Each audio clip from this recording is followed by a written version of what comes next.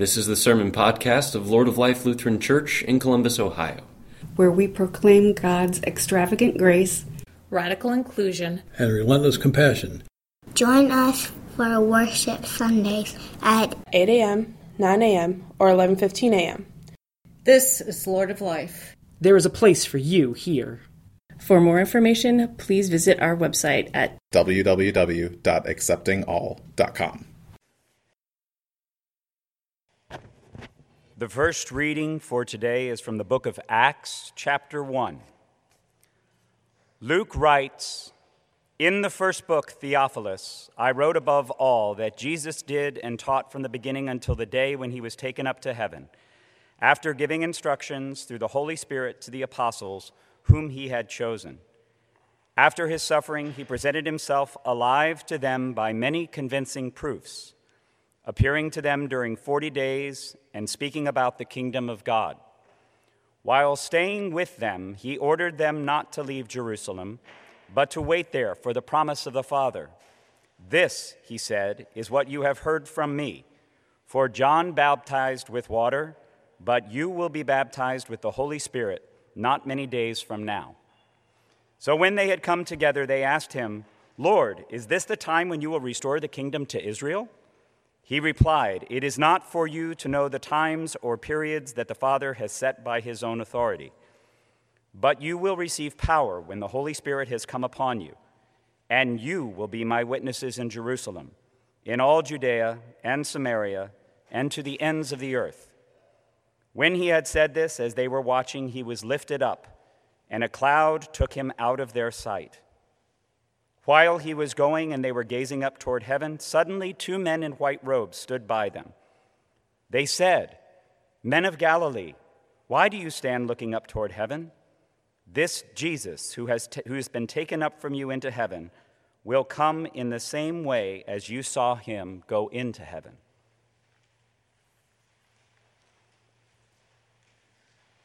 The second reading is from the book of Ephesians, chapter 1. "I have heard of your faith in the Lord Jesus and your love toward all the saints, and for this reason I do not cease to give thanks for you as I remember you in my prayers. I pray that the God of our Lord Jesus Christ, the Father of glory, may give you a spirit of wisdom and revelation as you come to know him, so that, with the eyes of your heart enlightened, you may know what is the hope to which he has called you, what are the riches of his glorious inheritance among the saints, and what is the immeasurable greatness of his power for us who believe, according to the working of his great power.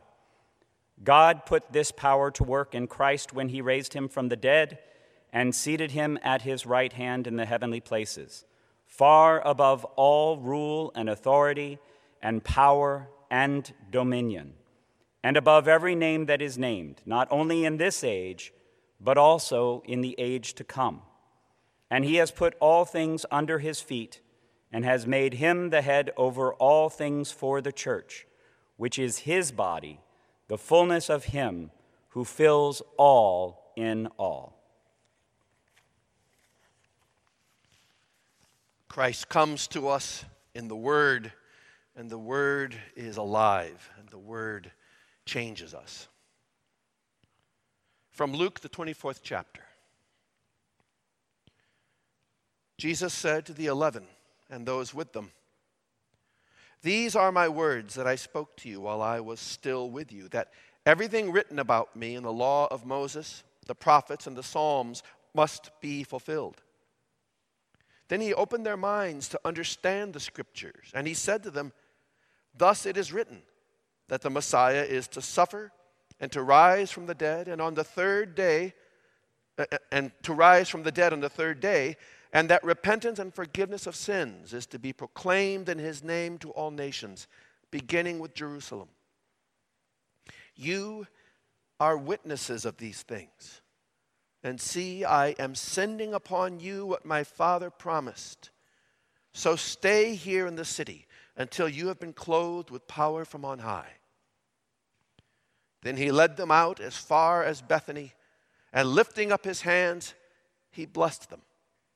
While he was blessing them, he withdrew from them and was carried up into heaven.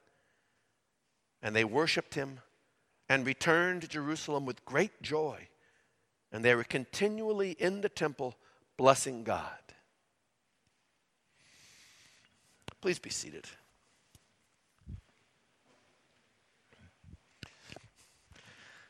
At the first service, we were trying to think of symbols to represent ascension. And so during the Thanksgiving for baptism, we had our little bubble machine going.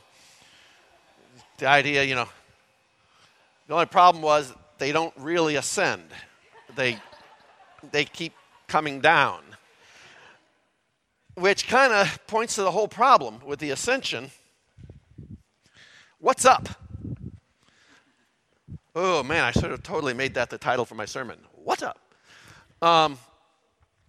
As I was looking for images of the ascension to put on the front of the bulletin, I couldn't decide which one to go with, so I just put them all on there.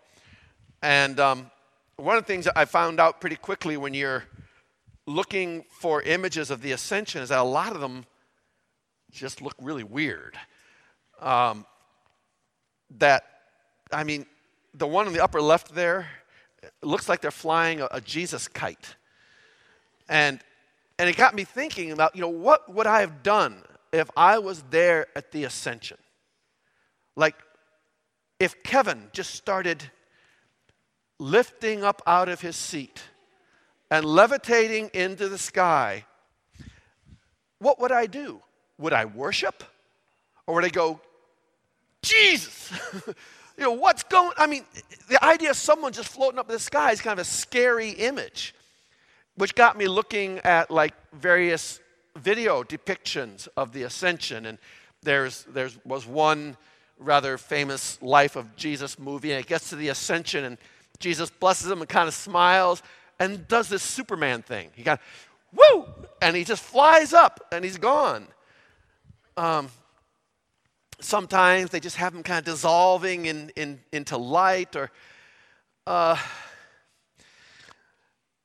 anyway, I started looking at these, trying to get some idea, and this image here, I kind of liked. It's from an illuminated manuscript, and it shows Jesus walking up a mountain and God reaching a hand down, like to give him a little hand up there. And it kind of struck me because when I have seen images of the harrowing of hell, when Jesus, after the crucifixion, goes down into hell and breaks open the gates, it's depicted the same way. Jesus is reaching through and giving those souls imprisoned a hand up. I kind of like the way that chain works. Jesus helps them up, God helps him up, and we all get up to heaven. And then the one in the middle here kind of lets go of reality, which I think maybe we kind of have to do when we're talking about the ascension. And it shows the clouds parting and little cherubs and things. I don't think I don't think we're really supposed to believe that when we get to heaven there's little winged babies flying around. But it gives that idea that something different is happening here. And this one down here is from an icon, and oftentimes the icons use that circle to depict, it looks like a big brass plate, to depict mystery. So they're saying basically, if you're going to talk about the ascension, you're talking about mystery. There's no way to really know what happened.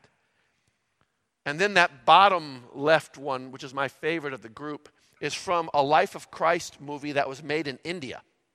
And it ends with Jesus blessing the disciples. And then for the ascension, Jesus doesn't fold it up in the sky. He starts growing.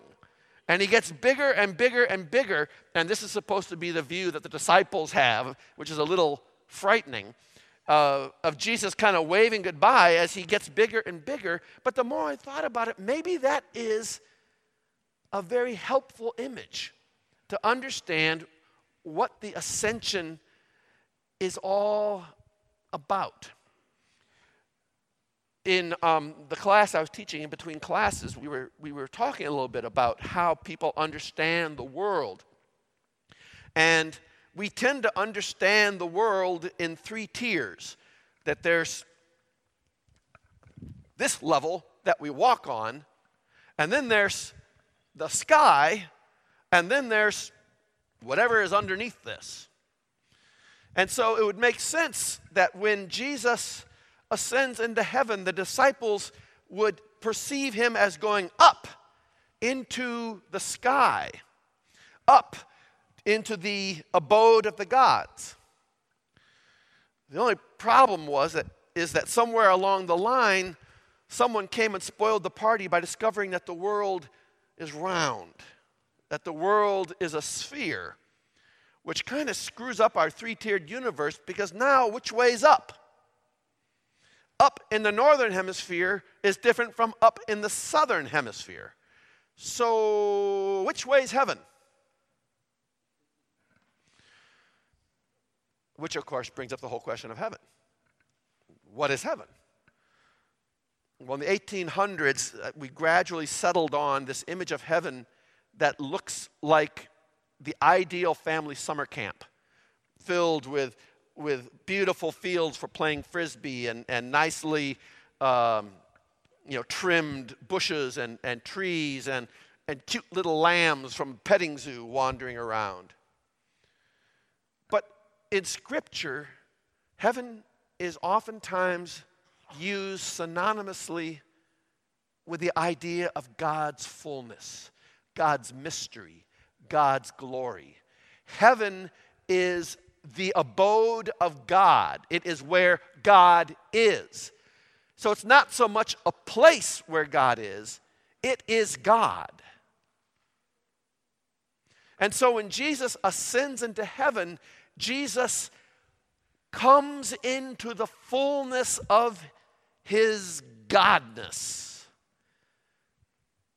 He expands into the fullness of God, which again got me. I'm sorry, this is what happens when I've had too much coffee and I can't settle on one image. I just end up going from image to image. I started thinking of the Big Bang Theory.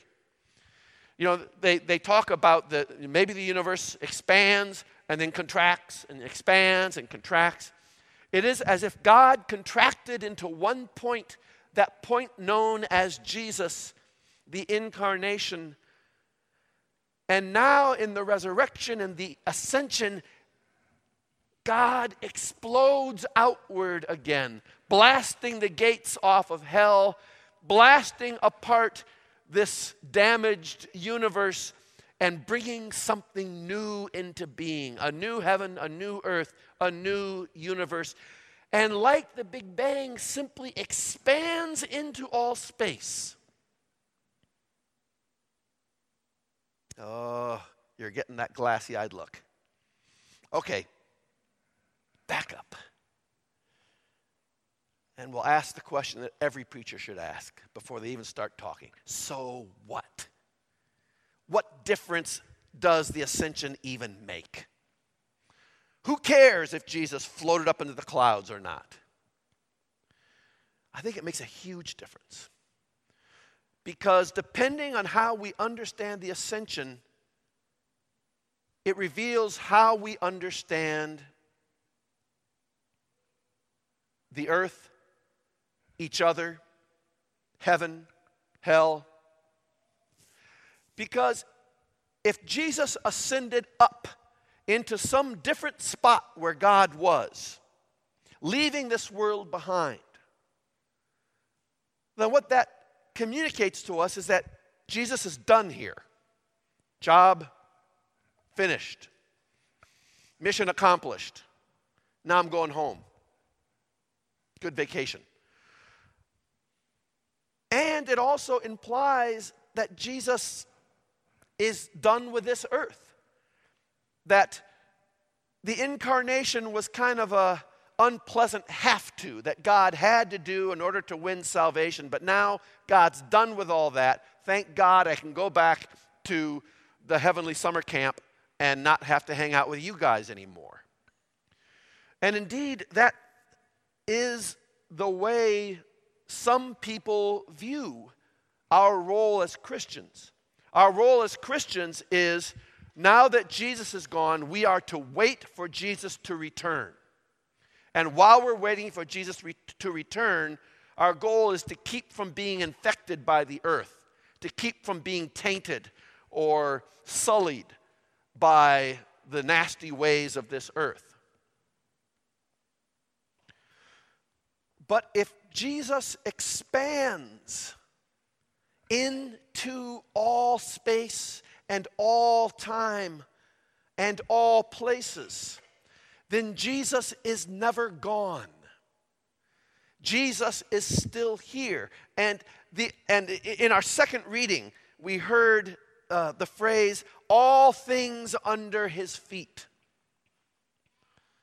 I suppose one way you could think of that is like his little feet dangling from the cloud and we're all underneath it. But a better way to understand that is that his feet are firmly planted on all things, in all places, in all times. And if that is so, then that means God is present everywhere and in every one and thing. Which means I have to look differently.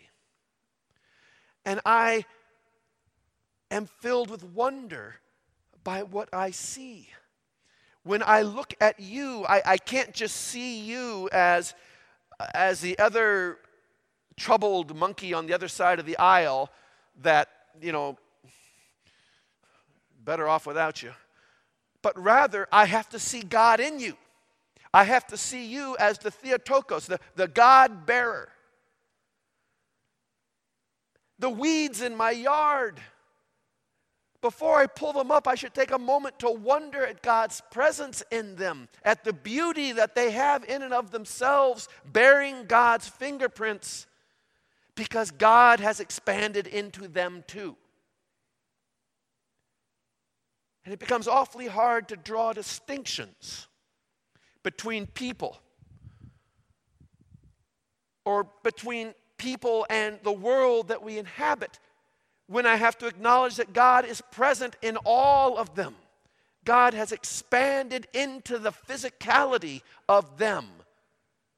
And, God help me, of me.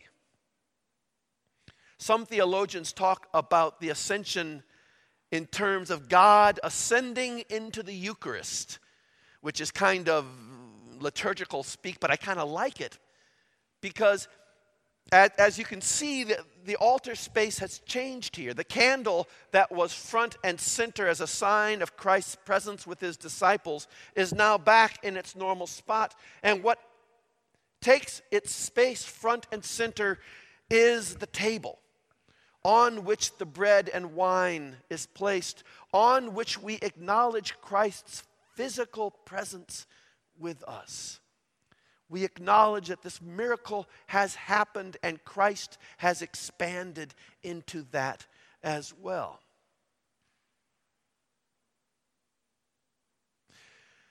And we're told that we are witnesses to these things.